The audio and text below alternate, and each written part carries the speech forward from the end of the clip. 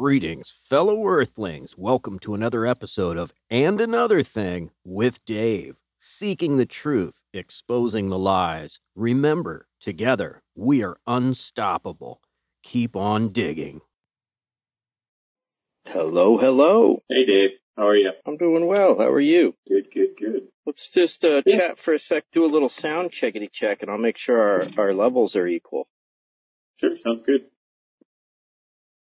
All right. Just talk at a normal level for me here. I got a little soundboard thing going. Okay. Yeah, so I pulled up a few different articles. So some from Harvard Business Review, Ross University School of Medicine, and another article on how it saves 68,000 lives. So Excellent. That should be good. Cool. I think we're looking good. Fantastic. And I was just pulling up an article from CNBC, the leading cause of bankruptcy in the U.S. Yeah, I saw that. Fantastic. Well, good to see you, my friend. Good to see you and speak with you. Been looking forward to this. Yeah, I've been really interested in this topic. I've been busy, but I've been trying to make sure I've had a little bit of information on how it's done in the U.S. compared to here as well. So yeah, how do you want to get started? Well, let's see. I'm going to go ahead and share the talk, see if we can get a few people in. And Sure. do you have anything that you want? Maybe we could start with just a little introduction of ourselves. Sure. My actual name is Jesse, and I am Canadian. I'm actually half American. Are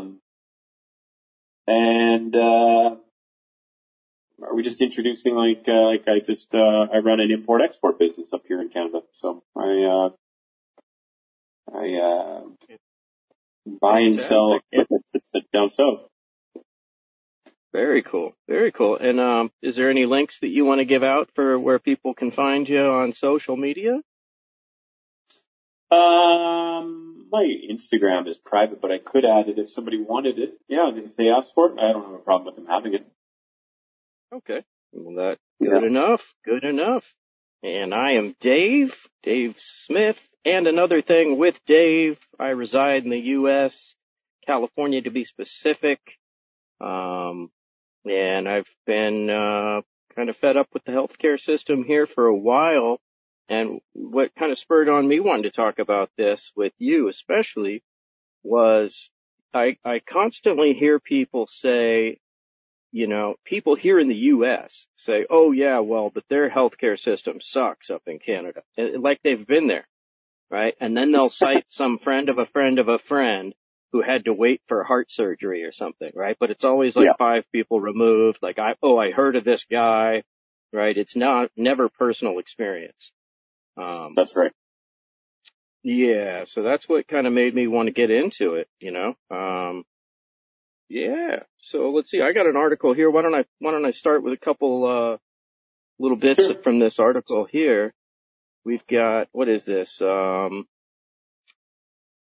CNBC Online published February 11th, 2019 by Lori Konish.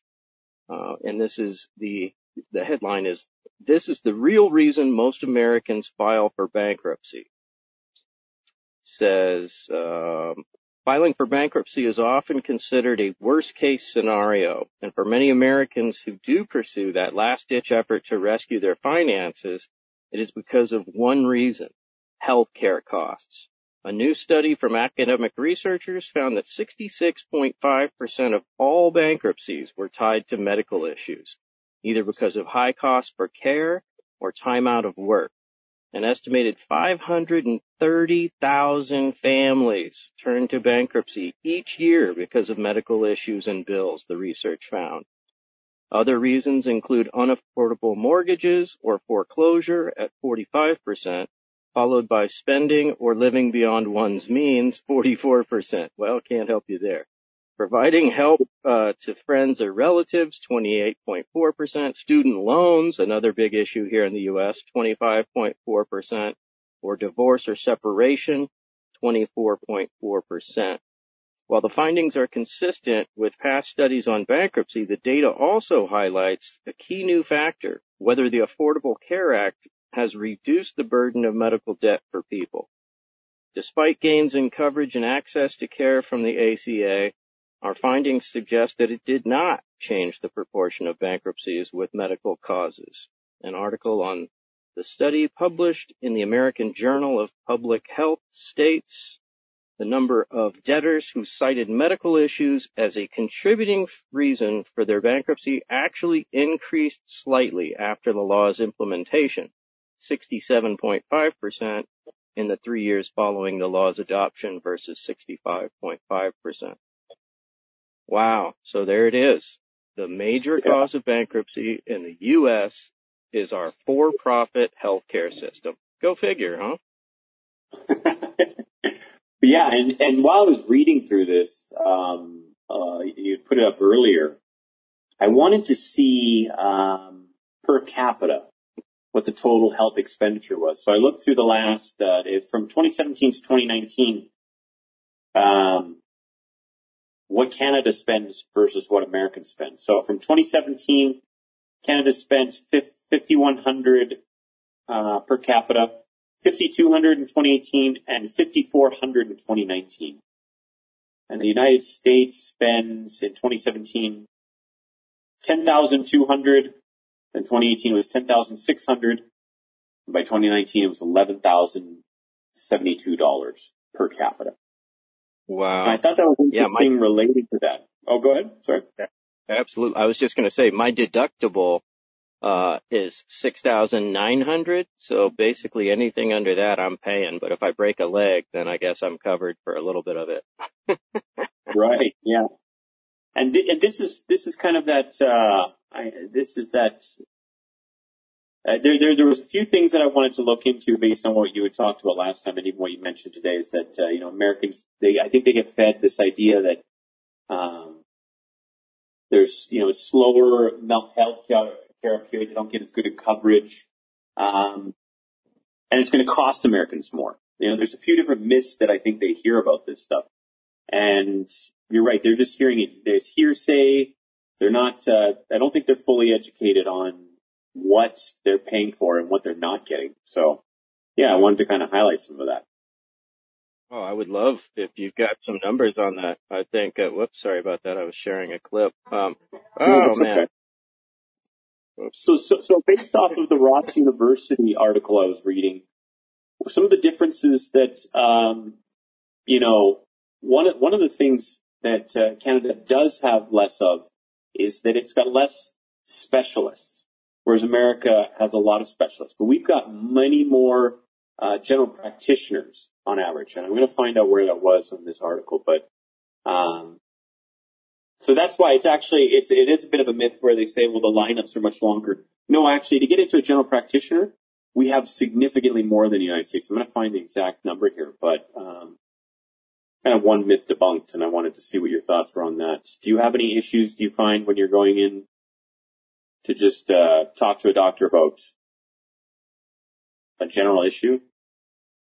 Well, yeah, that's a great point that you bring up because, typically I have to wait 3 weeks to get an appointment, 3 weeks to a month to get an appointment. Just for general? Just to see my general practitioner to then be referred to somebody else. Wow. If you want to do a telephone appointment, then you can get in usually maybe 2 weeks. So it's all myth. It's all myth, right? Yeah. So here we go. There's some differences apart from, this is again from Ross University School of Medicine. Differences apart from insurance between U.S. and Canadian healthcare. There are more general practitioners per capita in Canada than the U.S. About half of all doctors in Canada are general practitioners, as stated by NCBI. Only about a third of doctors in the U.S. are general practitioners, according to the Agency for Healthcare Research and Quality. Usually Canadians need a referral from their GP to see a specialist for non-urgent care. Canadian specialist doctors even suffer financial penalties if they see a patient without a GP referral. So yeah, to anybody in the crowd there, to give an example, I can literally go today and just walk into a general practitioner.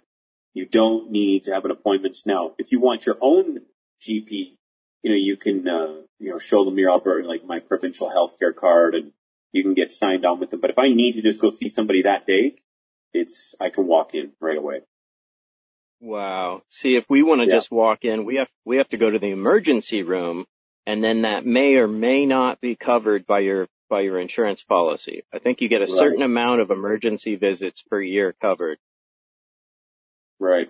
Yeah. Again, we can go into emergency at any point in time as well, too. Are there wait times? Yes, but I think they ask you too when you get up to the triage. I took my son, his arm, I thought it was broken, but actually it was just his little bone in his arm at the time when they're younger. It can pop out, and they just popped it back in for him. Anyways, when we asked, they ask, what are you currently dealing with your symptoms?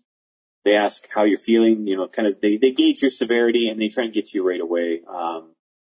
I haven't, I've waited a couple hours, but never not in an emergency. It was usually fairly quick, when I needed something again too. And once again, I go in with my healthcare card, and there's no bill. There's nothing like that too. So, yeah. So that's so much different than my experience.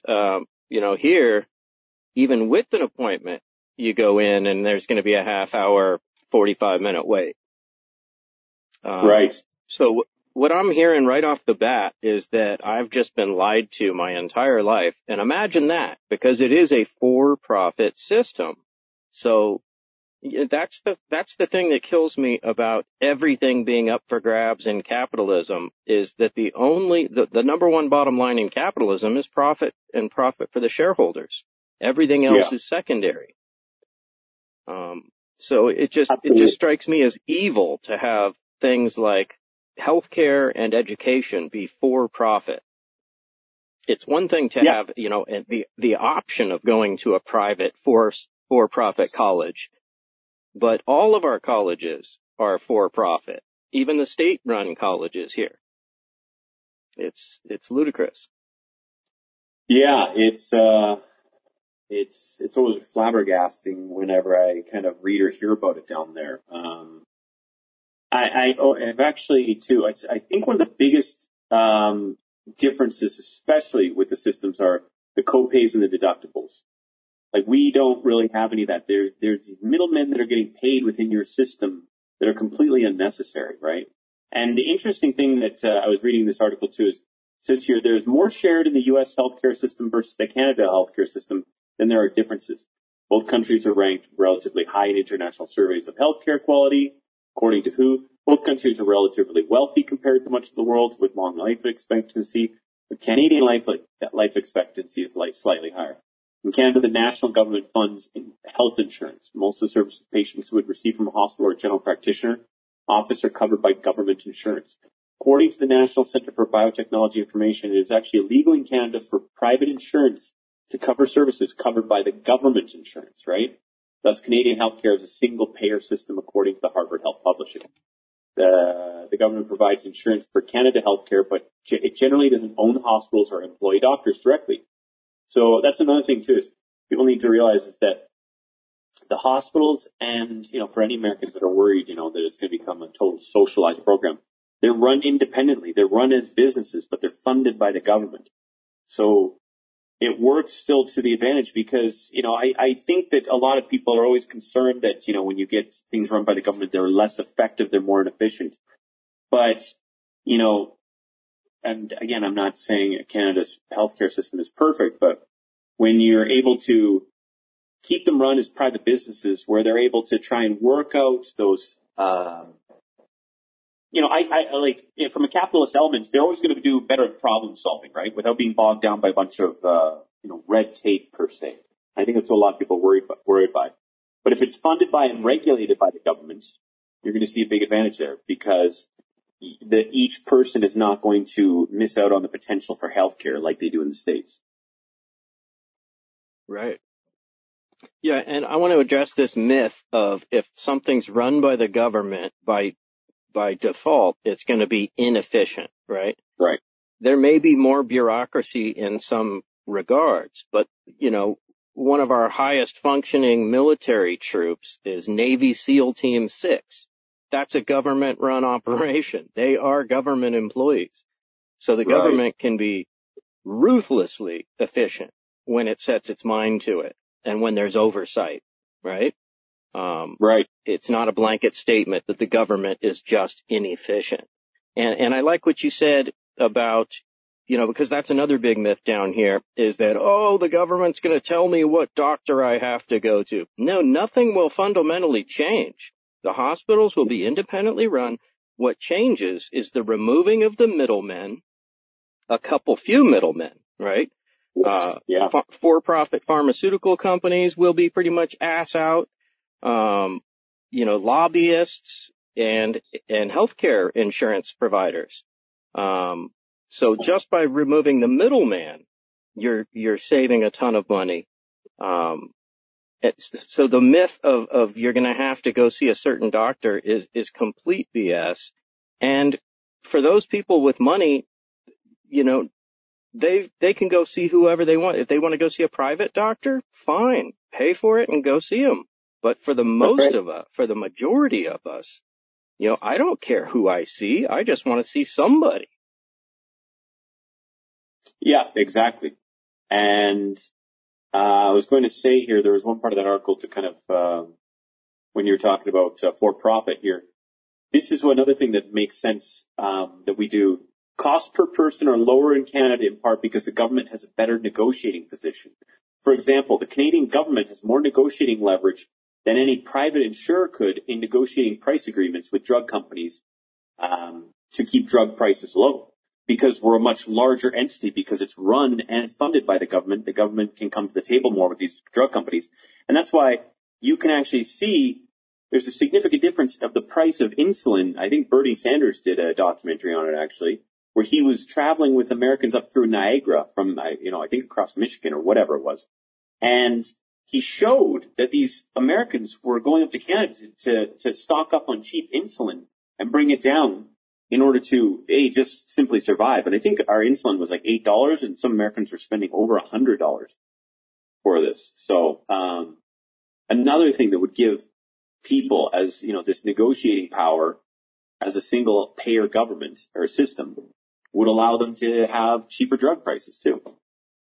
Right.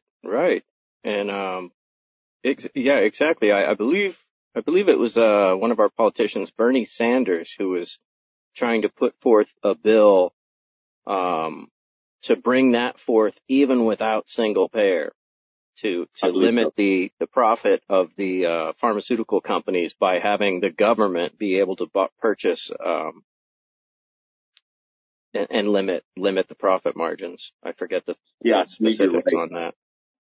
I believe you're right. Yeah.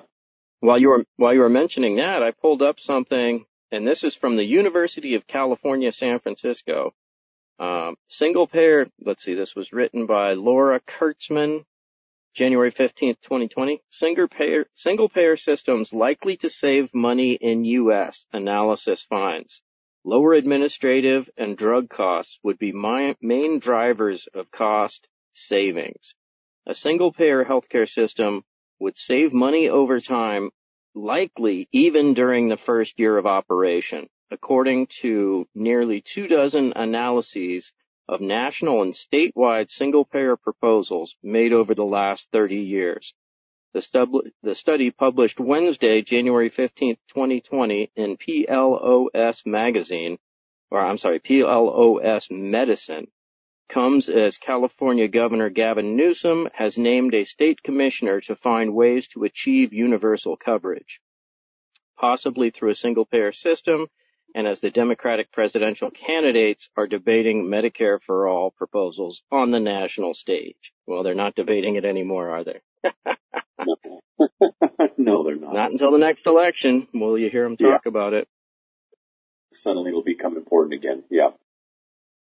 Right. Yeah. Well, I actually had something on that too. So, ZME Science So this is by Alexandra Miku, I think, February 17, 2020. A shift towards universal single-payer healthcare for all Americans would help save an estimated 68,000 lives and $450 billion based on the value of the dollar in 2017. The study explains, today, 41 million Americans have inadequate access to care and over 37 million do not even have any health insurance at all, the authors note. The figures take into account both the increased costs associated with such a scheme, as well as the reduction in costs associated with better quality health care for every citizen. We find that the expected savings from a universal single-payer system would more than compensate for the increased expenditure associated with universal healthcare coverage, the paper explains. Moreover, universal healthcare would save lives while simultaneously improving the quality and productivity of those lives as detailed here.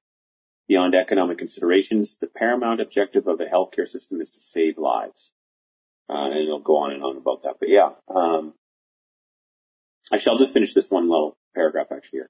The author explained the single-payer healthcare systems are and have long been perceived in the U.S. as being economically impractical. However, they also contend that the data on the ground showcases the limitations of the current system as well. Despite having the highest healthcare expenditure in the world, 18% of GDP, they write, the USA ranks below 30 countries for many public health indicators, including preventable deaths, infant survival, maternal mortality, and overall life expectancy. The view that Americans get very little medical bang for their bucks is further echoed by other organizations and researchers. Back in 2010, a report from the Commonwealth Fund explained that the U.S. ranked last among 7 countries, Australia, Canada, Germany, the Netherlands, New Zealand, the UK, and the U.S., in regards to the quality, level of access, and efficiency of its medical system. American citizens rank lowest for longevity and overall health condition among those countries as well. The situation didn't much improve by 2017 when a report from the Organization for Economic Cooperation and Development noted that life expectancy in the United States was slightly lower by 2 years than the OECD average, despite the high levels of health spending. Despite the fact that it was 1 year over the average back in 1970 and that the quality of healthcare was close to OECD average despite spending more than double the average, 9,892 compared to 4,003 adjusted for local costs. And they're just a few out of many. So, I think it goes on and on about how much expenditure is wasted. The high cost of drug and medical devices relative to other countries further gobble up funds. Around 25% of all healthcare spending in the U.S. is wasted, as does low social spending. For the study, the team looked to projected spending under the Medicare for All Act and developed a single-payer healthcare interactive financing tool to test scenarios in which key variables underpinning healthcare costs change in the future, yada, yada, yada. But the authors further note that such a system would lead to the elimination of unpaid bills, which currently amount to $35 billion annually for hospitals alone, and reduce the overwhelming paperwork required of physicians, which is a leading cause for burnout. Yeah, I think that's right. Physicians filing an immense amount of paperwork to insurance companies would just dry up, and $35 billion annually of unpaid bills that people they can't even afford them is an issue down there. So again, you cut out these middlemen, you cut out these insurance companies, you cut out all this waste that Americans are paying for regardless. And you could actually thrive. And you'd actually have the doctor doing more healthcare and less paperwork, is what I just heard. Yeah, that's exactly right. So they'd probably be able to squeeze a couple more patients in a day, right? Yeah. Yeah, imagine that. I think it's alone when you see the health expenditure by capita, which you can find on, not everybody's going to be, that interested in it from Wikipedia from time to time, but I think generally, I found it another one too, but I mean, we spend spend half of what Americans spend. And like I said, you know what, too? A lot of Americans, they skew that to you hear the Fox News and the right-wing talking points saying that Canadians are coming down.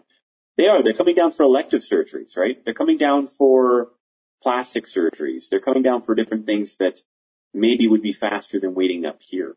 But like we were just pointing out here, just stepping into a doctor, getting in line for treatment for something minor or major doesn't take that long. And here's another example.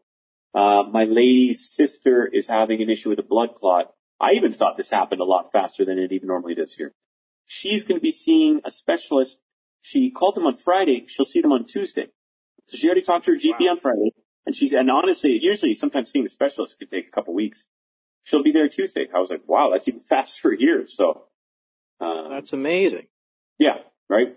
So she's going to be able to go in, figure out what's going on with the blood clot, and hopefully they'll be able to get on some medication or whatever. You know, they'll take a look at it right away. So. I pulled up a thing here, from, CNBC about the average tax paid, you know, because that's a big one too. People are like, oh, they pay a ton in taxes. Well, not really. The average Canadian pays $14,693, while the average U.S. citizen pays $11,365. So less than $3,000, well, less than $4,000 more. Yeah. And this article goes on to say what Canadians get for their taxes. This is from CNBC Online.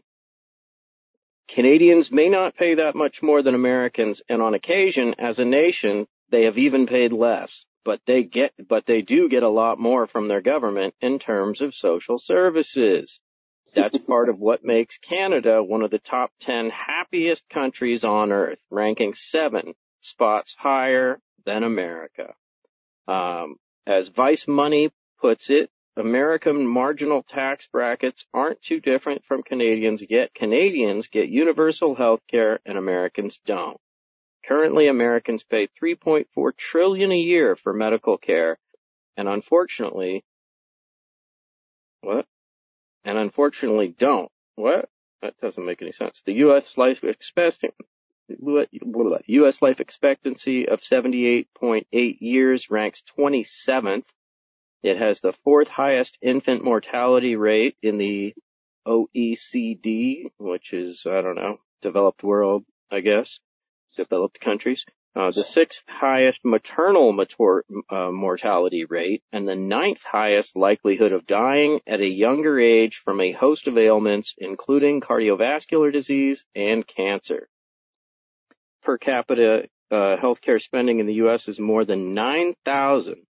By contrast, per capita healthcare spending in Canada is half that, or $4,500, yet life expectancy in Canada is 81.7 years, and the country ranks 13th, significantly ahead of the U.S. Critics of Canadians' single-payer healthcare system call it a cautionary tale, one that's failing. It's universal and affordable, sure, but the quality isn't high. And the waits for procedures can be unnecessarily long. Wow. Yeah, and I wanted to bring, while you were explaining that too, I wanted to bring up, in case Americans too, these are the federal tax brackets in which and the percentages in which you get charged in Canada versus the U.S. So, let's do Canada. 15% on the first $49,020 of taxable income, right?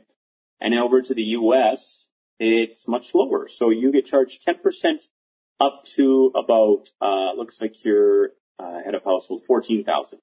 12% from $14,000 to $54,000. And if we jump back to Canada, 20.5% of the portion of the taxable income over $49,020 up to $98,000. So there's almost a $40,000 spread there that you get taxed about 20% of your income. At 22% in America is it's from $54,000 to $86,000. So you're actually paying 2% more within that tax bracket than we are. Now from $86,000 to $164,000, you're paying 24% of your income. From $98,000 to $151,000, we pay 26% of our income. And then when you get up into the richer areas, so 29% in Canada, from $151,000 to $216,000, this is where it gets interesting. When you get to $164,000 to $209,000 in America, you're paying 32%, so you're paying more. And then in Canada, over $216,000, we're paying 33% of our income. From $209,000 to $523,000, you're paying 35%, and 37% over $523,000.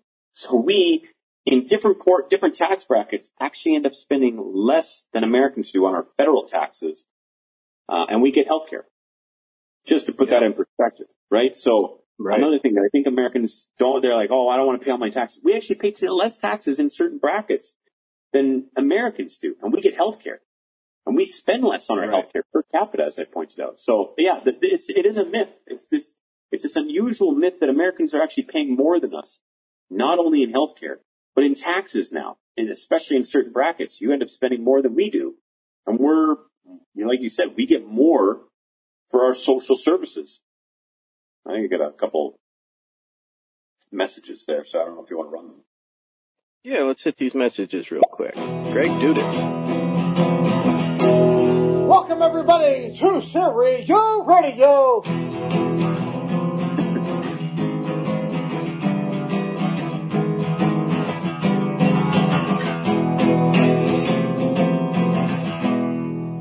Canada has better healthcare, actually better comedy, and cheaper beer prices and gas prices. But USA is cool because, I like the USA.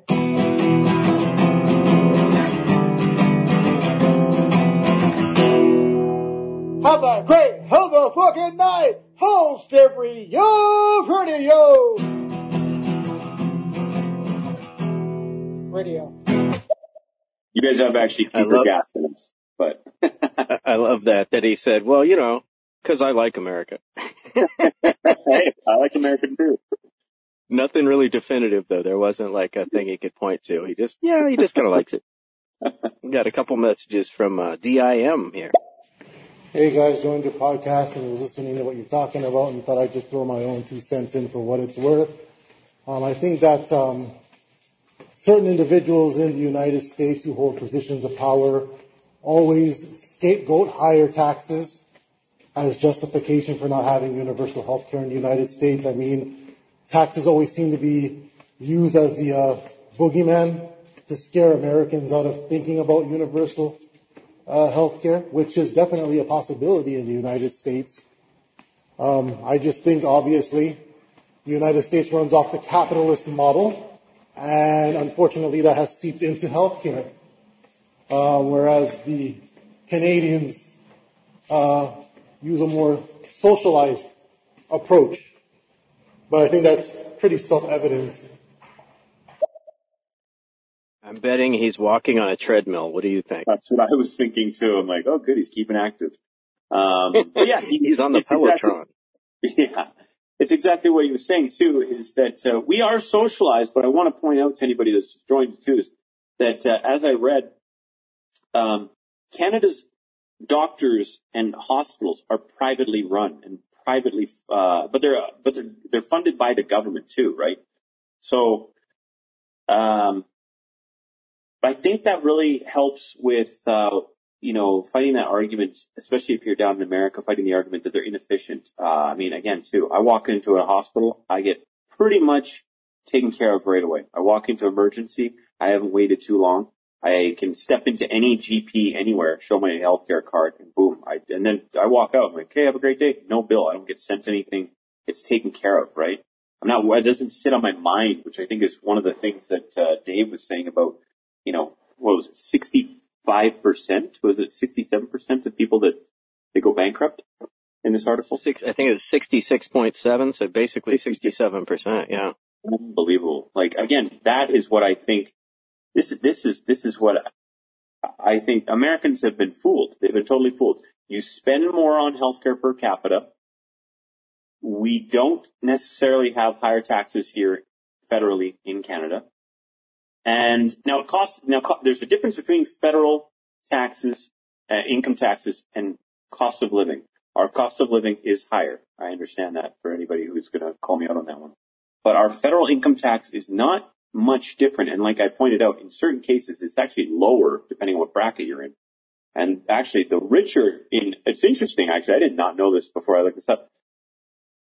You end up spending $523,000 or more. You spend up 37%. You get taxed that much as you get richer. It's only 33% over $200,000 in America or in Canada. And then it's above that and beyond. So, even your rich are being taxed more than here, right? So, it's a total myth. As we've mentioned, per capita, Canada spends since 2019, $5,418 per capita. America, $11,072. So they've fooled everybody. You're paying more in taxes in certain areas, and you're paying more per capita for healthcare for these insurance companies to bleed you dry. Absolutely. And it just gets me. And at least, and you in reading your figures there, you have a graduating income tax. So when people become wealthy, they're taxed more. And we used to have that here in the U.S. We don't anymore, which is why our infrastructure is crumbling. Well, it says that if you're above 523,000, you get taxed 37%, which is higher than Canada. So it looks like you're wealthy. Oh. You do get taxed I'm sorry, more. No, that's okay. I thought that was reversed. I thought that was Canada. I apologize. No, that's okay. Yeah, that's actually, we get taxed less than you do. I'm looking at the federal tax bracket for 2021. Yeah, 33% of taxable income over $216,511 in Canada. And from the tax brackets of, so I'll go, it actually goes, okay, so from $164,901 to $209,400 in America, it goes up 32%. And from $209,401 to $523,600, it goes up to 35%. And then $523,600 or more is 37% in America. So they even tax your rich, which again, that actually surprised me because I thought that we would tax our rich. It looks like we take more from the middle class and a little bit of the lower class than they do in America. But again, healthcare. So, and a few other social safety nets like we've mentioned as well too. Right. Yeah.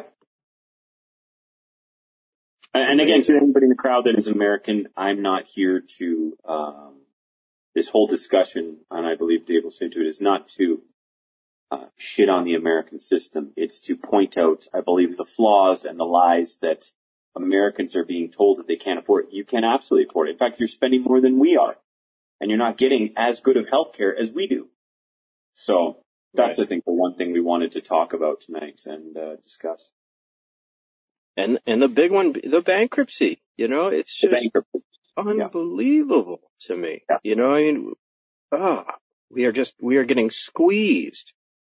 Not to mention, you know, we could do a whole nother topic, conversation on education and student loans and all that, but man. Yeah. Okay, let's play this, next message from DIM on the treadmill. Well, yeah, I mean, talking about the healthcare systems in Canada and the United States, I think it's also important to point out the pharmaceutical industry. Medication here in Canada, vastly cheaper than the United States. Because the government here in Canada allows for the sale of generic medication, whereas this is not the case in the United States.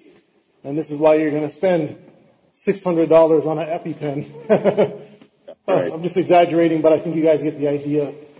And that's the reason why a lot of Americans that I know personally, they come up to Canada to get their prescriptions filled because it's just cheaper.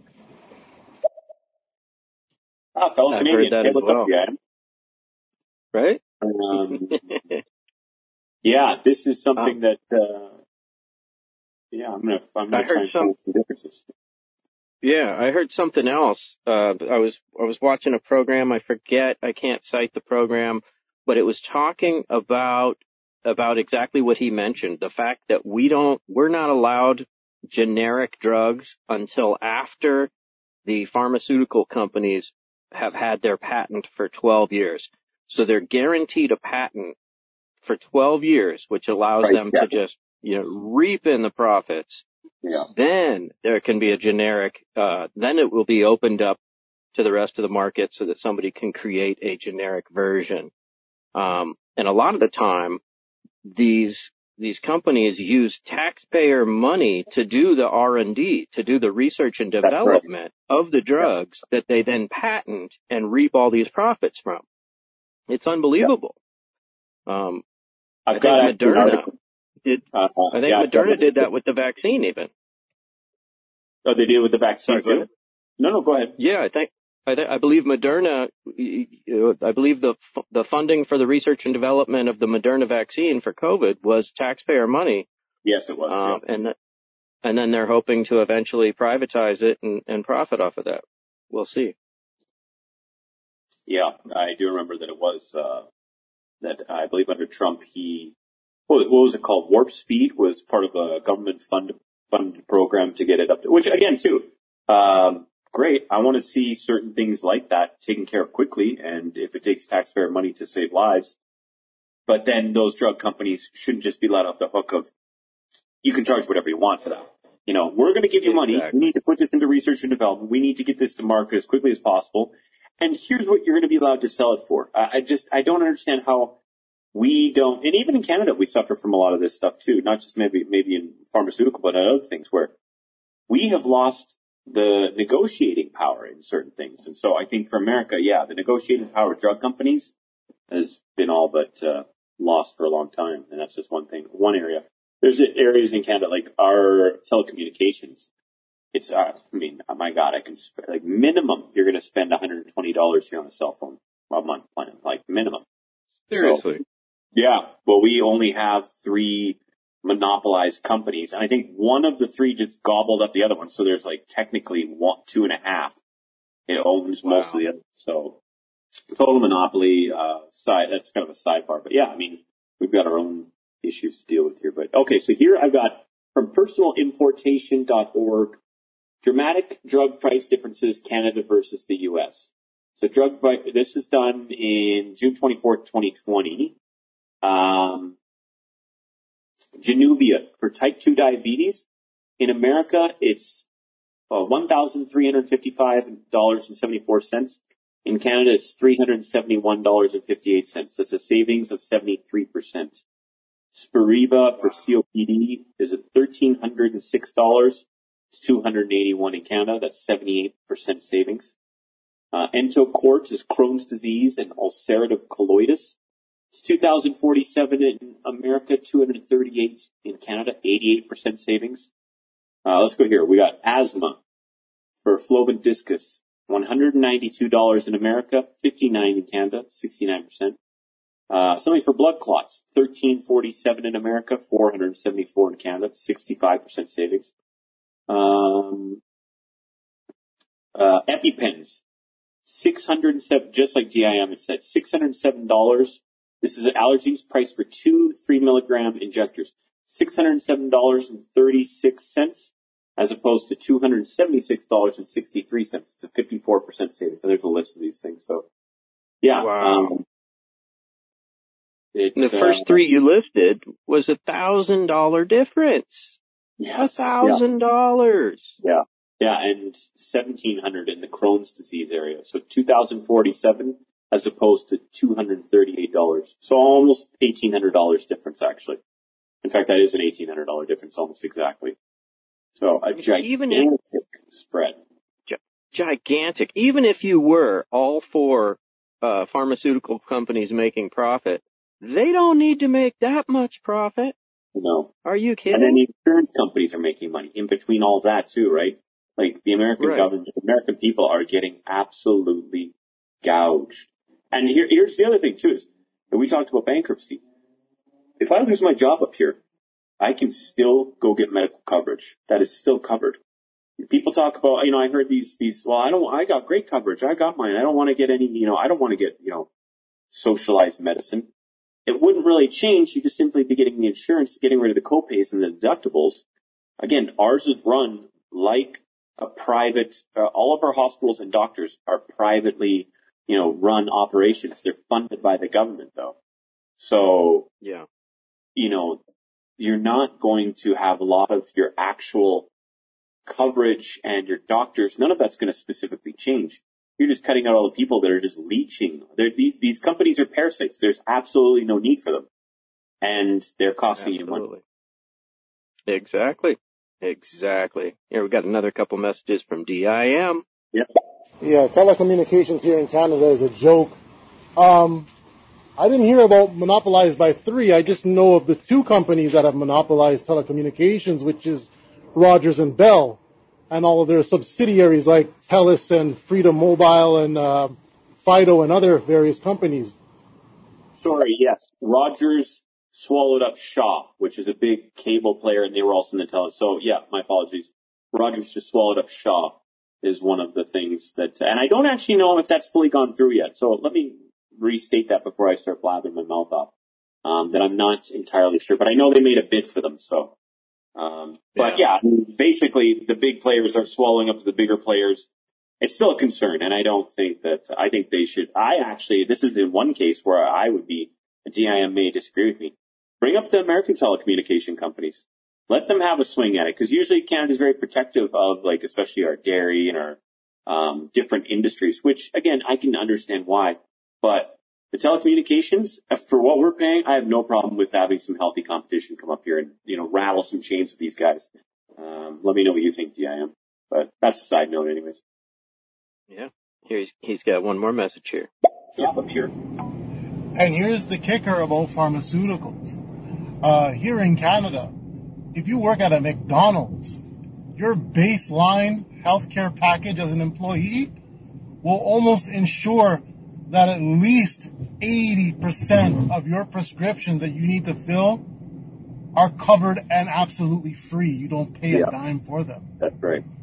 So that's actually, thanks for bringing that up, Jan. That's what I was going to tell everybody too, is I'll get a prescription from the doctor and I'll see that the medication will maybe have cost me $80 and I may only have to pay like 12 of that.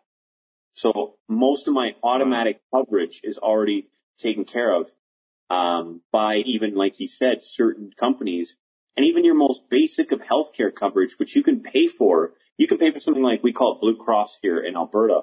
So you can even get like government funded, additional healthcare that will just cover any pharmaceutical costs to almost up to 80 or over 80% in certain cases. So our medication doesn't cost us that much even when we have to go buy it. So yeah, great point. Wow. A McDonald's employee here doesn't get health coverage at all. And then if they can afford the affordable health care coverage, which, like I said, is about between $6,500, $6,900 deductible, then you're paying, $50, $70 for your prescription. Wow. And I want to put it into,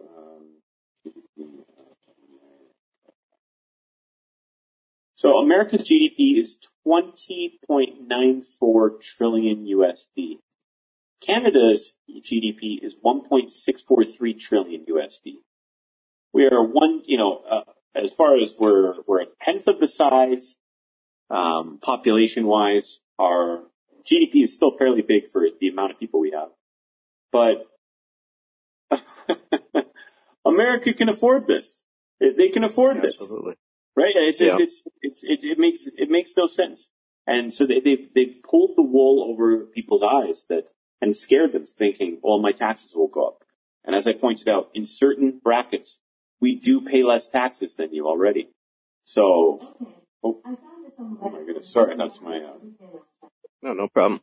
Well, and part of this myth is that, we can't afford it, right? I hear that a lot. Well, how are we going to pay for it? Where's the money going to come from? Well, we just gave $44 billion in aid to Ukraine.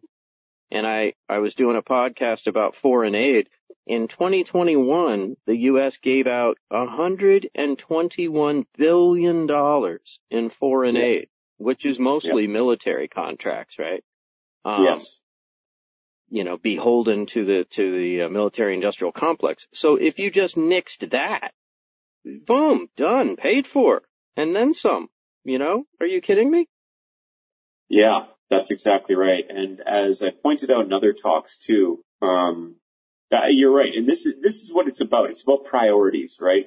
Americans, government priorities are focused on keeping the military industrial machine running. And we know that Right. last year, I believe it was $778 billion military budget, right? Yeah. $778 billion. And I'll bring that up again here too, but I believe that the next most powerful spending military budget is China with $253 billion. And then it scales back significantly. Let me The find that figures out. I read, the figures I read were China pays $75 billion, Russia $46 billion, China $75 billion, and the U.S., like you said, but the U.S. just went up under Biden to $810 billion. It's obscene. It's almost $1 trillion. You give it 10 more years. How many? Well, it's going up about, I think, 25 to 28 every year. I think I've got it here. Military spending. I just want to see this. Yeah, okay. So as of 2021, $801 billion US. China, I guess, is now $293 billion. Then drops to India at $76 billion. United Kingdom, $68 billion. Russia, $65 billion. France, $56. Germany, $56. Saudi Arabia, $55. Japan, $54. South Korea, $50. And then Italy, $32. Australia, $31. Canada, $26. Iran, $24. And Israel, $24. Now, Iran, let's do this. Iran, Russia, India, and China. Four out of those 10 are not allies of the United States. You could fit all of these military budgets within and combine them with China's, and it still wouldn't be as much as the U.S. military budget. So it is, by and large, an insane military budget. And there was even estimates that you could trim off $60 billion and you could afford full healthcare coverage for every American just by trimming it that much. So. Just by trimming it that much. So only $20 billion more than we just gave the Ukraine. Pretty much. So yeah, it's priorities. This is where the priority is, and Americans on both sides. This can't be about a left or a right issue. It's an American issue. You deserve, Absolutely. You can afford, and it is your right to have healthcare paid for. You're already paying more than Canada, and you're not getting nearly what we get. So. Yeah. It's obscene at this point. We got another message from DIM. Oh, hey, I wanted to give a quick shout out to, we got some listeners, Ebry, DIM, Elusive, and Paradoxy. What's going on, people? Hey, folks, in USD. To answer your question, I would not mind at all if American Telecommunications came up into Canada to give Bell and Rogers some competition. I think it's needed. Yep. I think it would be downright hypocrisy for the Canadian government to deny such access because every other major company in Canada is American owned. I mean, we don't got a Canadian version of Walmart. We just got Walmart. You see, we don't got Canadian versions of McDonald's or Burger King. We got McDonald's and Burger King. So I don't see what the problem is with that. Also, one thing I wanted to mention, with regards to the healthcare system, I think that the only problem or issue that I have with the Canadian healthcare system is that it also does not include dentistry. Yes. But I think there is a push from the NDP to get dentistry included in that as well. That is correct, actually. For any of the listeners who are not American in Canada, we have, and DIM can correct me, but we have the Liberals and the Conservative Party, which are the two largest, and they're pretty much like your Republicans and your Democrats. And then we have one smaller fringe right-wing party called the People's Party of Canada, which is about 5%. It's a very small percentage. And then we have the NDP, New Democratic Party, I believe it is. Correct me if I'm wrong, DIM. I forget the acronym, but the New Democrats essentially, and they are farther left of the actual Liberals themselves. And then we have the Green Party, which is farther left of the NDP and the Liberals. And I think, again, it's a very small fringe minority, but then you have the Communist Party of Canada, which is even farther left. But we have basically on stage usually around 5 major parties, and most Canadians are left leaning, but the conservative base does still have a fairly strong presence in Canada. Currently, not really, but it depends on which province you're in. But well, there was a reason I was going to talk to you about that. But anyways, I can't remember why now. Wow. So it'll come to you. Wow. So I just pulled up something interesting. This is from worldatlas.com. The United States is still the only country in the developed world without a system of universal health care. That's right. There's 10 countries in the world without universal health care. Number 10, South Africa. Number 9, Iran. Number 8, Egypt. Number 7, Nigeria. Number 6, Pakistan. Number 5, Afghanistan. Number 4, Yemen. I just did a podcast about the crisis in Yemen. Oh, Number wow. 3, Syria. Number 2, China. And number 1, the good old US of A. Yeah, it's Wow. is that the list you want to be on? I guess is Not what really. people have to ask themselves. It's not the list you want to be number 1 on. No. Yeah. Oh, that's what I was going to say about DIM. Yes, NDP is pushing for full dental and eye care, I believe, as well too, where even glasses and eye care are covered because they aren't covered right now either. You can get, I think, you can pay a little bit extra in some of your insurance up here for it, but they bring up a good point. Since when do the eyes and the teeth, when are they not part of the health, the body, you know? Suddenly, even in Canada, Right. there's certain segments that aren't covered. And, yeah, we pay through God, to go get a cleaning, correct me if I'm wrong, it can cost you up to $300 here too from a dentist, just to do a general cleaning. So it can be expensive. Wow.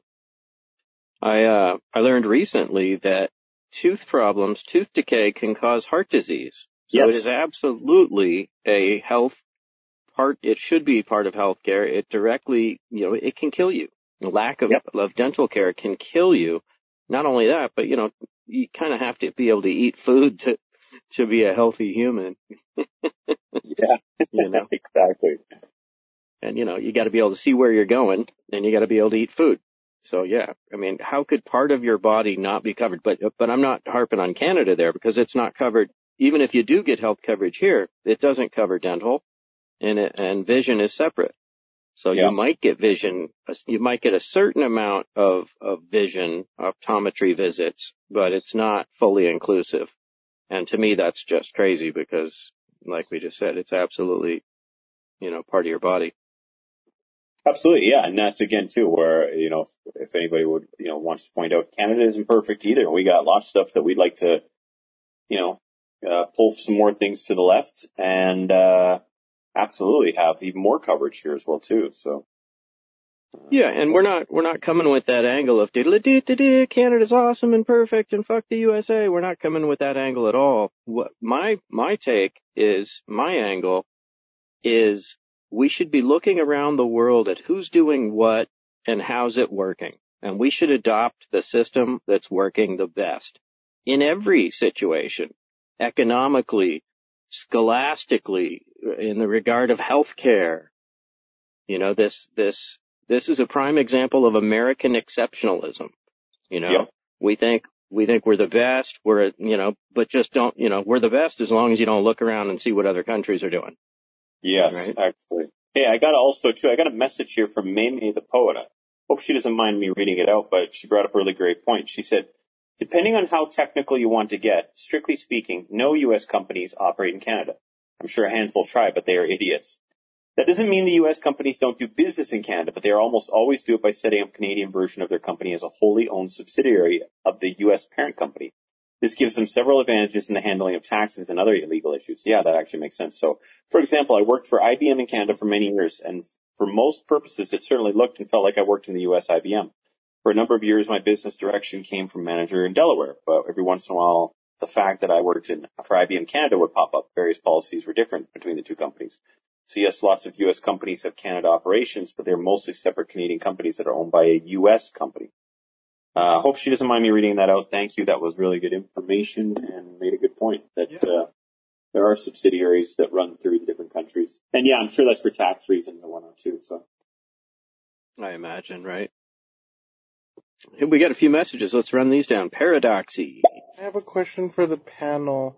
How much money does the U.S. spend per person on health care in comparison to other countries? I've actually got that here, right? Healthcare expenditure per capita. And I'll do, if you want, I'll do a few different ones here, because it's a whole bunch of them. So I'll just do Canada. In 2019, the per capita, $5,418 is spent. In the U.S., $11,072. In the United Kingdom, $4,653. In Sweden, $5,782. In South Korea, $3,384. Now, I think they actually have a private system like America, which is interesting. So correct me if I'm wrong, somebody. Norway, $6,647. New Zealand, $4,204. And I'm trying to use countries that, are, traditionally considered developed. Japan, $4,823. Italy, $3,649. Iceland, $4,811. Germany, $6,646. France, $5,376. I think these all have universal health care. Again, correct me if I'm wrong. Let's see here. Denmark, $5,568. Belgium, $5,428. Austria, $5,851. Australia, $5,187. So in almost every single case of these countries, Americans spend double per capita. Right. That's what I was going to mention. Double per capita. Double. And most of these other countries, in fact, based on what Dave was saying, these are all universal healthcare countries. Single payer. To some degree. Different variations, right? But these are all, first world countries. I don't think you use that term much anymore, but anyways. Yeah, that term's always killed me, right? Yeah. Talk about American centrist. Yeah, Soviet term back in the day, I believe it was. Oh, okay. Yeah, I believe first world was relating to America and NATO. Correct me if I'm wrong, everybody, but I believe if I remember correctly, NATO-allied countries were first world. Second world countries were referred to as the Soviet-run countries, and third world was basically anywhere else. And they eventually ran into underdeveloped countries, but. Mm-hmm. All right, we got 3 more messages. Let's run these down real quick. Got DIM, another message. Are covered right now. No, you're right. We got the conservatives, which are very much like the Republicans. We got the liberals, which are very much like the Democrats. We got the New Democratic Party. We also got the other fringe parties that you were talking about, like the Green Party. You forgot the Bloc Québécois, though. Oh, I did. Yeah, sorry. I totally forgot. We got to include the Frenchies, right? Yeah.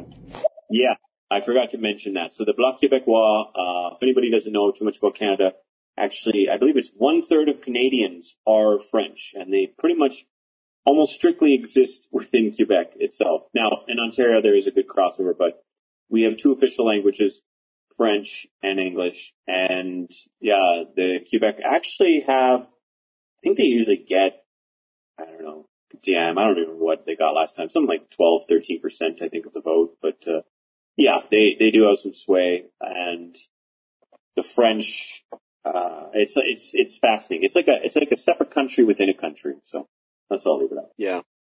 I've always been interested by that and don't know much about it at all. Yeah, I'm so far to the west, I don't really, like the French Canadians actually, because I live right up near the Rockies, right by the mountains. And a lot of them like to come out here too, especially the younger ones. We get a lot of, like if you go to the mountains, a lot of the towns are filled with Aussie, like Australian and New Zealand kids, and Quebec kids. There's a lot of, because they all want to go snowboarding, right? So yeah, there's a big culture of the Commonwealth and the French kids. And every restaurant, every boutique, every, Gap or whatever, when you're shopping around there, almost all of them run those stores. You just see these kids from all over.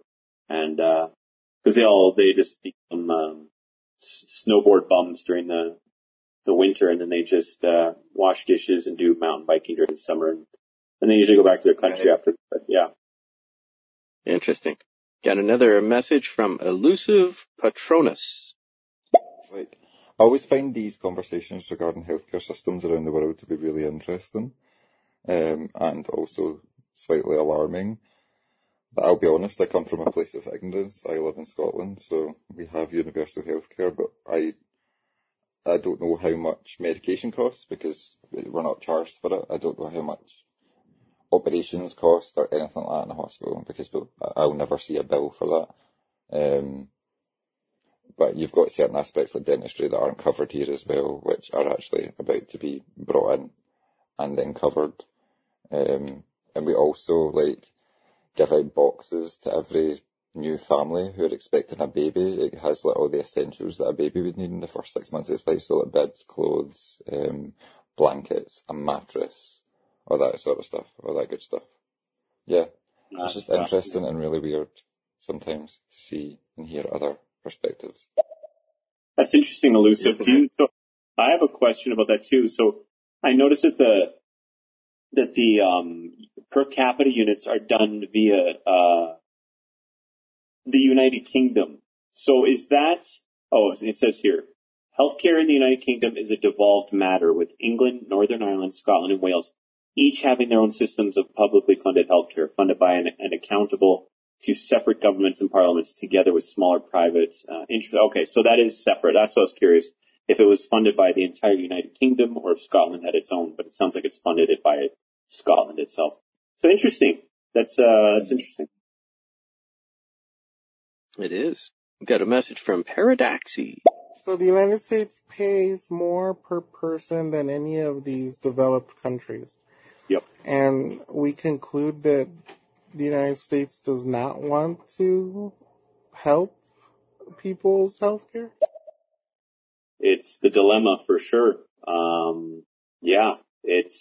We've pointed out here, Americans pay, I said sometimes $3,000. So if you round this up to almost, I bet this is 2019. So I bet Americans are spending almost $12,000 per capita.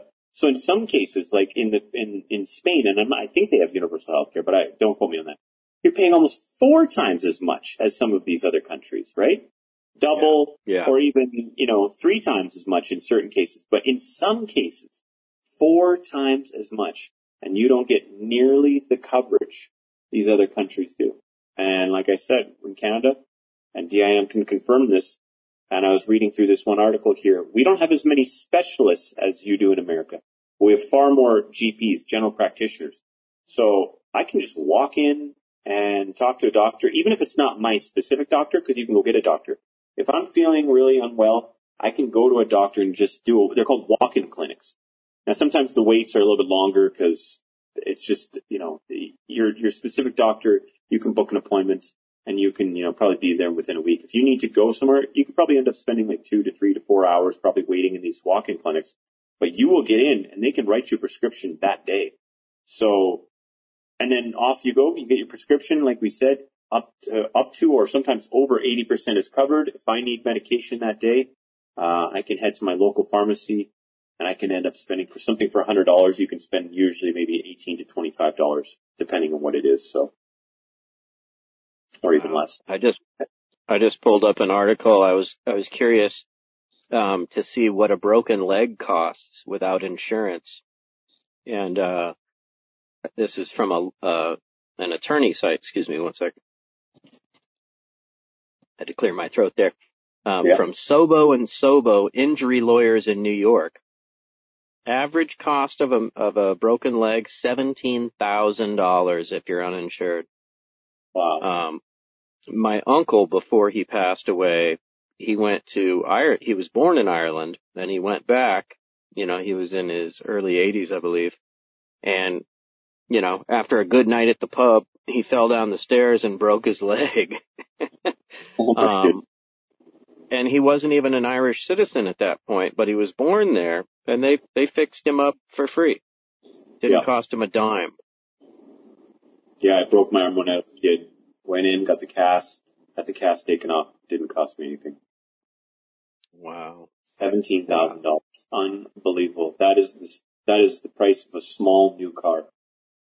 Right?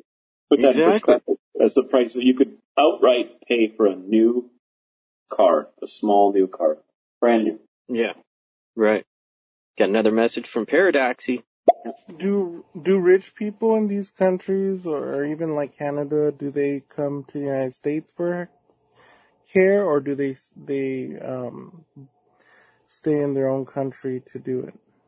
Yep. So this is one of the common myths that a lot of the media will stir up to scare you away from talking about universal health care, is that Canadians are coming down to America for surgery. Now, there's truth to that. And where a lot of the confusion is it's almost always for specialist elective surgery.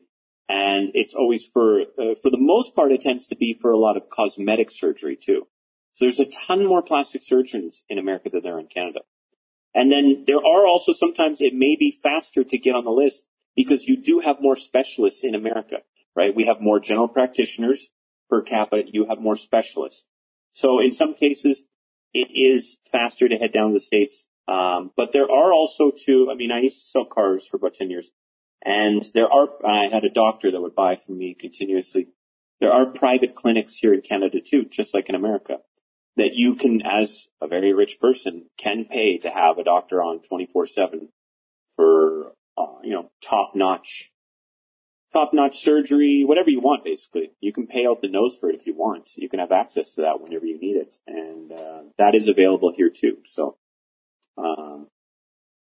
but for the most part, if you need something here in Canada, it's taken care of. And depending on where you're at, and again too, I'm sure we have our problems. There can be wait times, but, you're not gonna go bankrupt here. That's gonna be the one thing to remember. Yeah, exactly. And wait times for things that are non-life threatening, right? That's right. That's right. Right. For life threatening, you just walk in, right? What are you saying? That's right. Yeah. Yeah. You can go into emergency at any point in time. You can call an ambulance. Now, in my province specifically, ambulances cost $450. So there is a cost to that. But, again, too, I think they're fighting to get it back covered under the province. But,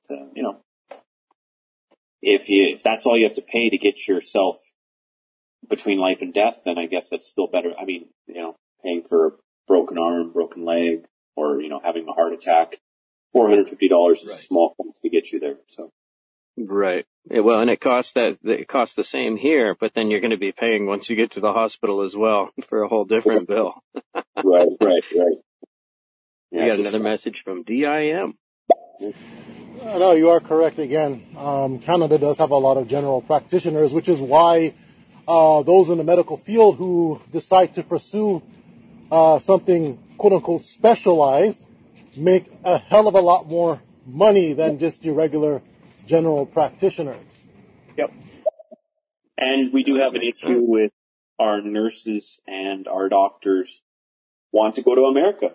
They do. That was an issue for quite some time, and still is, I think, to some degree, that they know that they can get more down in the United States because there's a lot more pay down there for that sort of thing. Now, again, all the nurses I know, they make some of these starting out nurses here in Canada. So what they get paid in America must be incredible, because one of the nurses I knew, when she came right out of school, she made like $80,000 to start. Like, amazing. And then full coverage. And then they get a month paid vacation every year, a month that they can scatter over, or they can take three of them that I knew. They all went to Thailand together at the same time. They just took a month off, all paid for. So, wow. They don't live a tough life. So I think within a few years, you're making $100,000 as a nurse here. So for them to be escaping that kind of money and heading south, it must be something incredible down there. So, which is great. Well, I want to see all healthcare workers make lots of money. I do. I think that's where the money should be spent. Healthcare, teachers, police. Yeah. I don't have a problem with them making money doing that. I'd have no problem. No, I just want the greed taken out of the equation. The pharmaceutical companies need to be reined in, and the middleman needs to be nipped out of the equation. We don't need insurance companies to be a middleman between the customer and the government. Exactly. Got another message from Paradoxy here. Oh, I wanted to mention real quick though that I knew a delivery nurse at a good hospital in San Francisco, and she did not get health coverage with her job. Wow. Right? Working at a hospital, at a nice hospital in San Francisco, and she did not have coverage. Wow. Paradoxy. What is the average length of time to see a doctor in Canada? Well, like I said, you could. There are walk-in clinics, so you can walk in. Now you can get your own personal doctor, which sometimes, depending on their schedule, depending on how busy they are, that can take maybe a week or 2 weeks to see them. Or shorter too. Sometimes you can get on the list. It can be faster. Again, TIM can correct me if I'm wrong, but there are walk-in clinics. So you do not need to have a personal doctor to just walk in that day. Your wait can be anywhere from honestly 10 minutes to 4 hours probably on average. It just depends on what time you're going. But yeah, if you need to see a doctor right away, there are walk-in clinics. There are 24-hour walk-in clinics.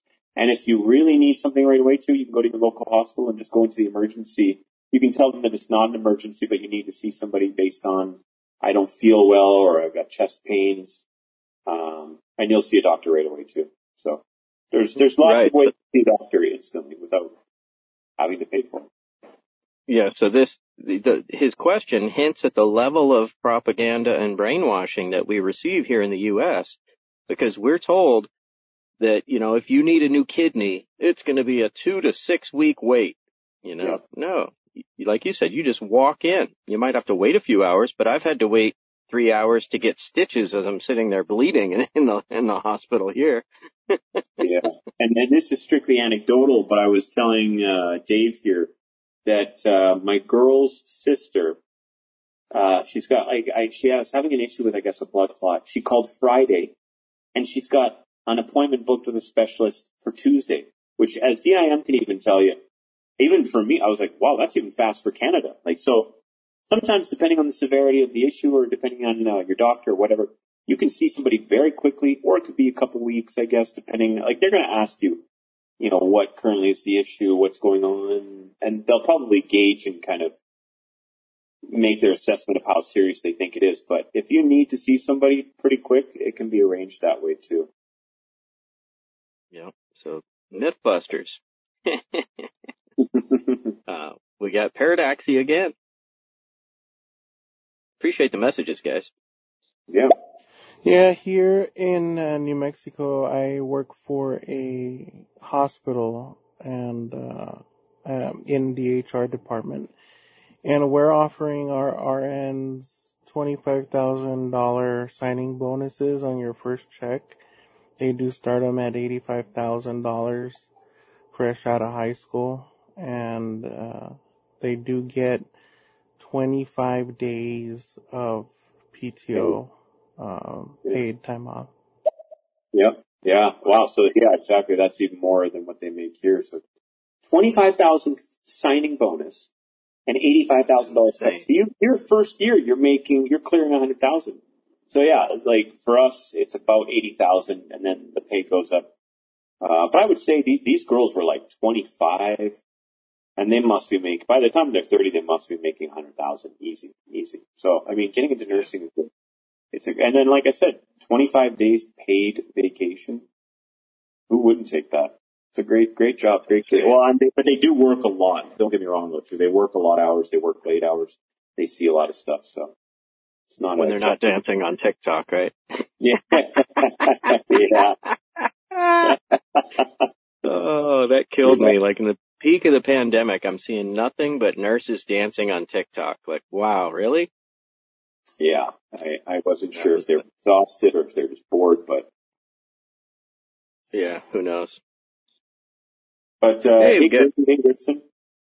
What's going on, Groovy? What's going on, Rickson? Couple new people in the house. We're talking about healthcare, U.S. versus Canada, kind of dispelling some myths with a real live Canadian here.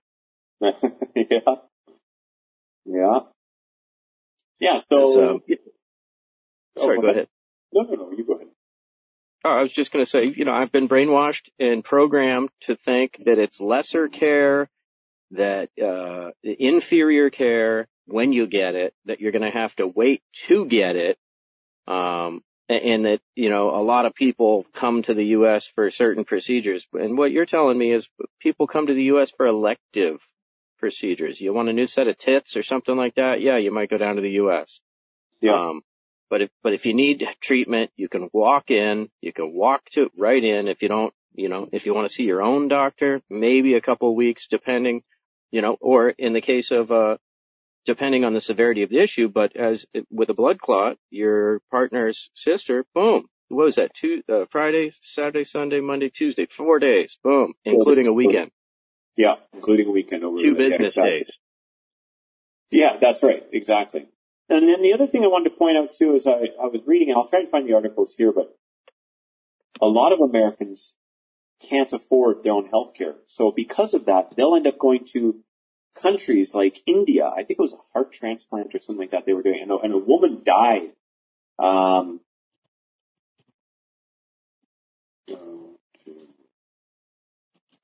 Let me see if I can find this before I just start anecdotally saying it.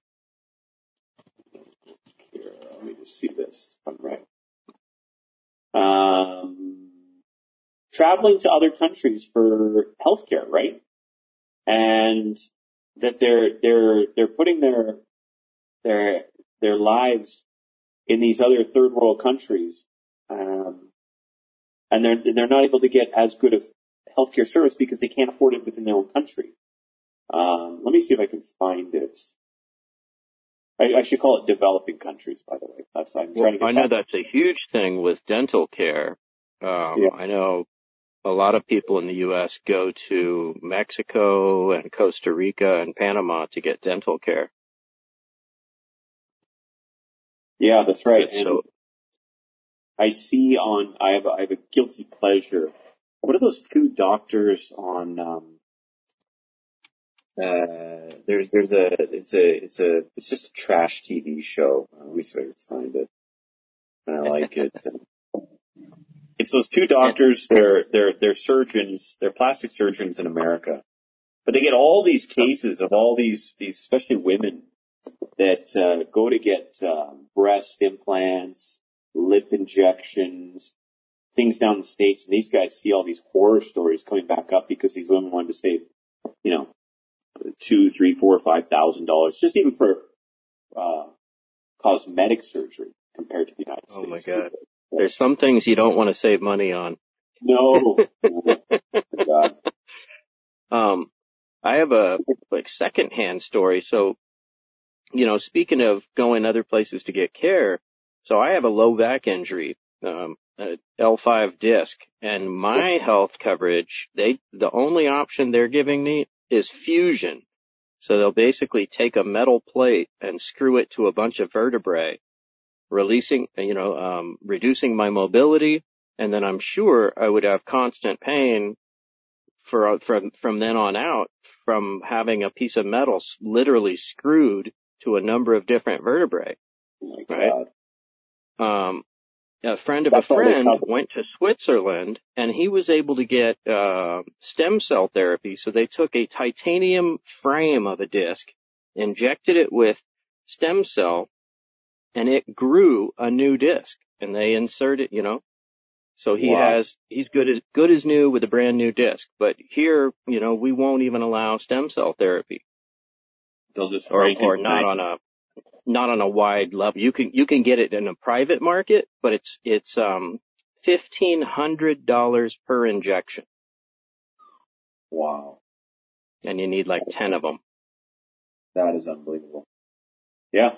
I don't even know I think we have stem cell here, but I don't know. That is still a very new technology, I believe, for a lot of countries. So I'd be interested. I would have to look that up. Yeah. That's the future. I was watching I'm sorry, go ahead. Well, I was going to quickly say, that's the only thing they'll cover? So they'll cover the fusing? Or yeah. oh wow, that's a tragedy. We get one option, the Frankenstein option. Exactly, and it's the most prehistoric option there is. Like I went to a chiropractor and he was describing like the 4 different options, the least invasive being that they just put one screw in in the right, strategically placed, and it prevents, it adds space where the disc used to be. So it prevents that bone on bone, Right. which is what causes the pain when the bones pinch the nerve. Right. And I mentioned that to my healthcare provider, Kaiser, and they said, "Oh no, we don't do that. We just do fusing." I'm like, really? Really? Okay. That's I won't be going to you until I can't walk then. no kidding. So there's this other one from the Harvard Business Review that I got. The Strategy That Will Fix Healthcare by Michael E. Porter and Thomas H. Lee, October 2013. What did they say down here? So they have 5 steps of how to adjust this, which is interesting. There's one part down here that I'm basing what you had set off of. Number 2 is that measuring outcomes that matter to patients. So outcomes should be measured by medical conditions such as diabetes, not by specialty, podiatry, or intervention, eye examination. Outcomes should cover the full cycle of care for the condition and track the patient's health status after care is completed. The outcomes that matter to patients for a particular medical condition fall into 3 tiers, so on and so forth, so on. But I thought that was really interesting too, because that's exactly it. Certain companies are covering certain procedures because that's all that's covered under what they're willing to pay for. But it should be the focus on what's the outcome of your health that is going to be important. And that is what the system should be focusing on. Thank you. Instead of the cheapest method of performing said, procedure. Yeah. These insurance companies down in the States are saying, what is the cheapest thing that we're willing to cost? We're going to force you into that rather than giving you the best or at least different options. Yeah, that's just wild. The best method is time-driven activity-based costing, TDABC. While rarely used in healthcare to date, it is beginning to spread.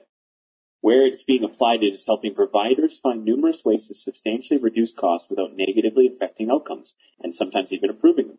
Providers are achieving savings of 25% or more by tapping opportunities such as better capacity utilization, more standardized processes, better matching of personal skills to tasks, locating care in the most cost-effective type of facility, and many others. For example, Virginia Mason found that it costs $4 per minute for an orthopedic surgeon or other procedural specialist to perform a service, $2 for a general internist, and $1 or less for a nurse practitioner or physical therapist. In light of those cost differences, focusing the time of the most expensive staff members on work that utilizes their full skill set is hugely important. So, in other words, the people, the specialists that are costing the most a minute, which America has a lot of, you could be sending a lot of that work to nurse practitioners, physical therapists, instead of sending it to these higher cost, again, it's just significant waste, right? You can have a GP take care of the more standardized stuff. Yeah, interesting. I like breaking that sort of stuff down because my job, like my business, I import and I export, and I'm always looking at ways and, factoring in the dollars and how I can trim costs constantly. Like that's what I do every single day. Right? I'm looking at ways, what is the most cost-effective way for me to get that truck on the trailer? We just figured out from bringing, it costs us on average to bring one vehicle out from out east. It's $2,400 in transportation via a truck, which is across Canada. That is like 30 hours. Now I just figured out that I can do it by train for $1,500, right? Again, too, this is just like, whoa. I'm no genius, but this is just basic cost analysis of how, the medical community should be the same way. So I could, ramble on about that. Well, absolutely. And that brings up the myth of capitalism, right? So the myth of capitalism that we're told is it provides competition in the marketplace so that you get the best product for the best price. That's right. Well, that's clearly not the case when you have monopolies with phone companies in your case and monopolies on healthcare in our case here. That's right. Yeah, absolutely. Go ahead. No, continue. Sorry. I was just going to say, I'm sure we could think of a bunch of other examples, but those were 2 just on the tip of my tongue. Yeah, I think that capitalism, when properly regulated, is a great thing. That's why I always look to, even more so than my own country. I'll toot my own horn here in Canada, but countries that do it even better, in my opinion, are the Scandinavians. They've got much higher healthcare coverage. They've got paternity coverage. Like when a couple decides to have a child, the woman can take off a full year paid. The man can take off a full year paid after that, so she can get back to work. And both their jobs are secure. There's no risk of you losing your job by getting pregnant. So they have great women's rights, highest happiness ratings, like we said. For these countries are always in the top 6. Incredible healthcare coverage. Everything is covered. I got a friend in Finland who I talked to. He's like, "Oh, you guys pay for dental? We don't pay for anything. Like everything." And yes, their taxes are higher, but everything is covered, including college, including every type of education is covered too, right? Right. But then they do encourage these social democratic countries. They do encourage capitalism, but again, it's well regulated. Like all you need to do is look to Sweden as one of the examples. They have the highest percentage of entrepreneurs in the world. It's an incredible, I think it's like 40 something percent. Not 40%, sorry. There's a very high percentage of entrepreneurs, and they support people. You want to start a business? We're going to help you develop it. We're going to show you interest. We're going to guide you along the path. We're going to get you in touch with experts. We're going to help you grow it, because they know that by supporting these people, it's going to also improve their own economy. So it makes sense, but even my own country still struggles to figure it out. And as I've said before, the best way we can deal with it in both our countries is first to get money out of politics, to stop these lobbyist groups, to get the self-interest groups from these companies out of government, and taking away any large donations to our politicians. Both countries, we suffer from it too. Amen. I would put a cap on donations to, let's say, $500. But that would force these politicians to start campaigning with the people again. You got to go door to door. You got to talk to me. You have to find out what the issues are. Otherwise, I'm not giving you money. Right. And these companies can't sway you like in Canada or the U.S. Both countries, we suffer from it too. They don't need to talk to us. They get enough campaign financing from these companies. They never have to do a door knock hardly. Their MPs, their local MPs do, but not the big candidates. I agree. Cap campaign contributions at $500, and then give every politician equal airtime, and prohibit them from buying airtime, so you can't buy publicity. Exactly. Yep. Yeah, it's a big mountain to climb in both countries, but it can be done, and we can force these politicians to try and change this. I was discussing this with another gentleman on here, and he just said it's hopeless. And I just don't believe that. I won't believe that if enough voices get into this, that it will change, right? So. Well, I don't think it's hopeless either. And if it is hopeless, then we're hopeless. And then what's the point of getting out of bed tomorrow? We might as well all just go jump off a bridge. So I'm an optimist, partially because I have to be, I want to live tomorrow. So to do that, you got to be somewhat of an optimist. Otherwise, you're just going to be depressed as hell or drinking yourself to sleep every night, right? Exactly. I wanted to touch on quickly there's another myth, right? You mentioned the Scandinavian companies and our countries and their superior healthcare, education, basically social services in general. Right. And one myth that I've heard before is, well, those countries are smaller, so it's easier to do. It's actually the opposite, because it's taxpayers' money that funds these things. That's so the right. Smaller a country is, the harder it is to do these things. Yep. Right? People really have to pull together, and their taxes are even higher. So these people, right. It's actually very impressive that they're as wealthy as they are, because these people have actually less to spend, but everything is taken care of. And there's a concern, there's an empathy, there's a care for your common man there that true capitalism run rampant, doesn't seem to encourage, right? But when you care about everybody at the bottom as well as on the top, where people can succeed, they can rise, they can make money, you see just this really, really great blend of success and, care. Care is the word I'm looking for. People care about each other over there, right? And I think actually I'm going to look this up. It's a word used by the Scandinavians, and I believe it's, here it is. Oh, eyes. Jeez. Sorry, if you want to care for your fellow countrymen and human. Imagine that with the atrocities, the epidemic of atrocities that we're experiencing here in the U.S. We could sure use a lot more care for our fellow man and woman, Yeah. So the Scandinavian countries like in Denmark and Sweden, it's Hygge, but it's actually pronounced hygge. And in brief, hygge is about taking time away from the daily rush to be together with people you care about, or even by yourself, to relax and enjoy life's quieter pleasures.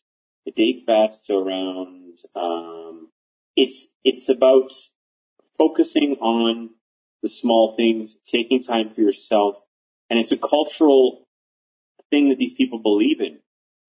And why it's so important is that it has really created like a togetherness as a society for themselves. They believe in hygge because they as a society think that it's important to take care of each other, create a warmer atmosphere amongst each other.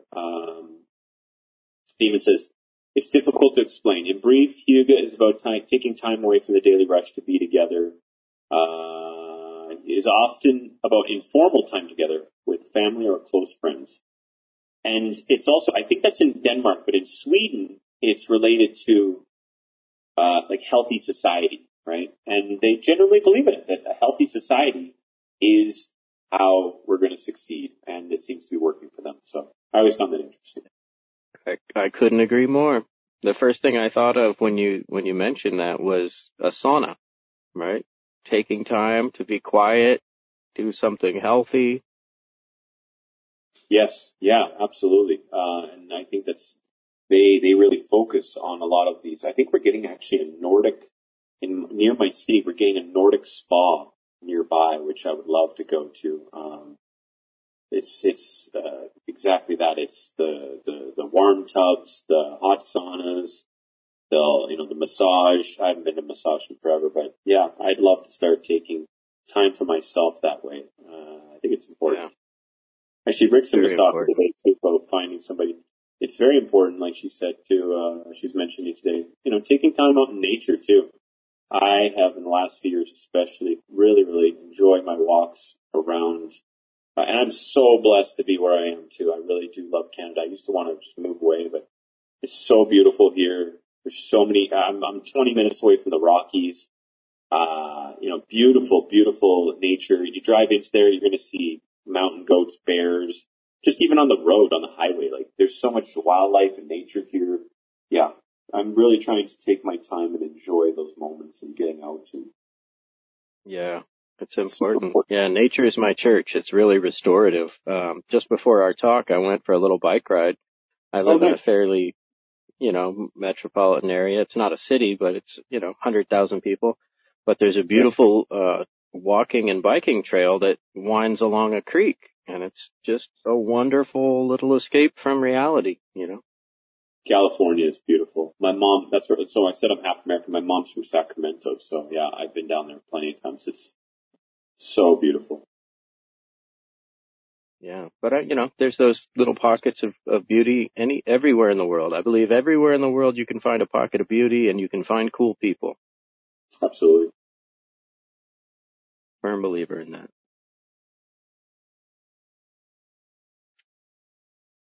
Well, this has been a fantastic talk, my friend.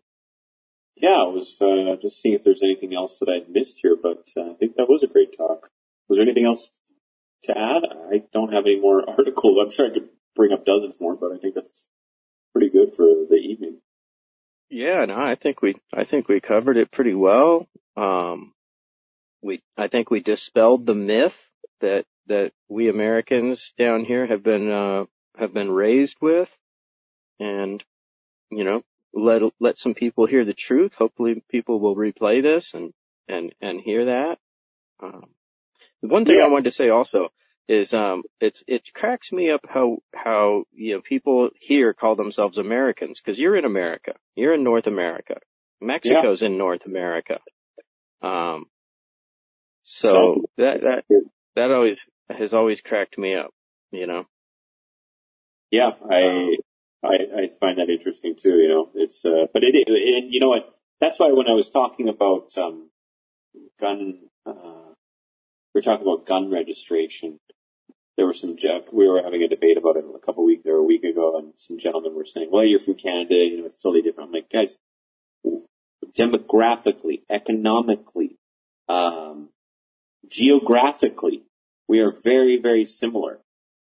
And you're right I there. think that some Americans don't realize that too. And also too, I would point out 92% of all Canadians live 150 miles from the U.S. border. 92%. We almost all live like right near the border. So, right you there.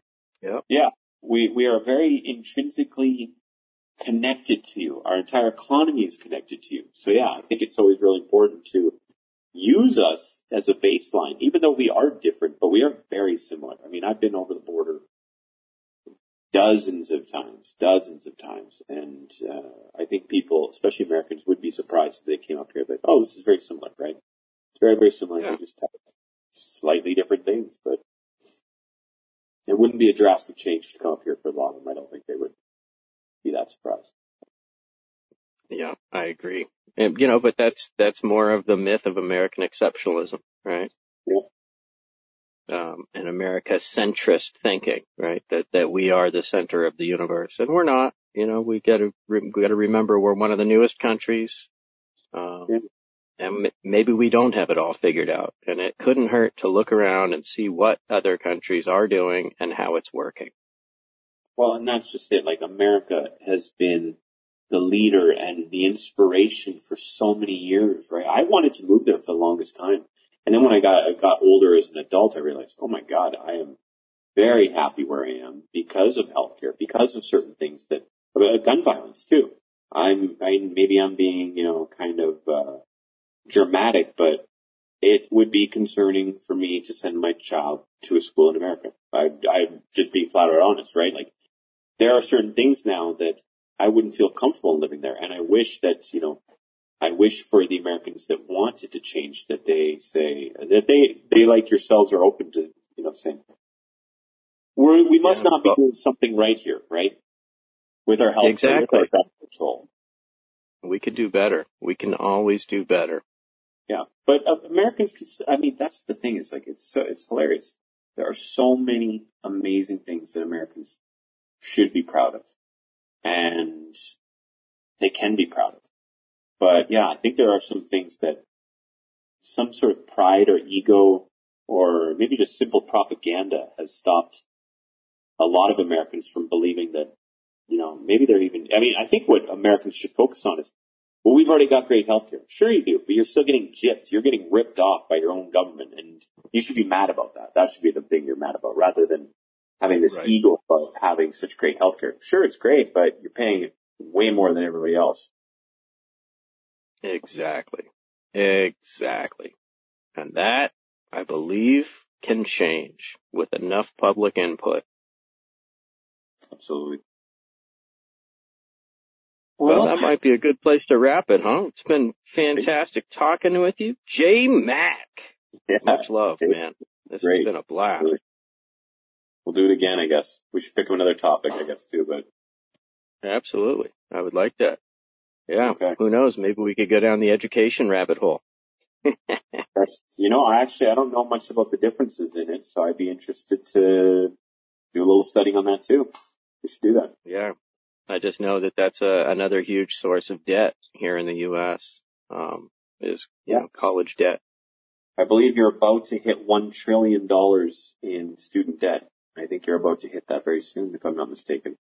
We'll look that up, but wow. I was reading something the other day that it's about to hit $1 trillion in the next year or two. So, I mean, they actually said that if forgiven, it would create one of the largest economic booms in America ever, because all these students would suddenly be able to put more money back into the economy instead of spending it on just student debt. So fascinating. There we go. Let's do that. So it would be a net gain. That's right. Yeah, let's do, definitely. We'll coordinate and try and see if we can put something together for that. Sounds great. Well, thank you, listeners. Thank you, May the Poet, Lolly B, Rickson. Thanks for hanging in there. Thanks, Thank folks. you, J Mac. This has been a fantastic talk. And thank you to anybody who listens in the future. Yeah, thank you very much. Talk to you soon. All right. Good night, everybody. Night.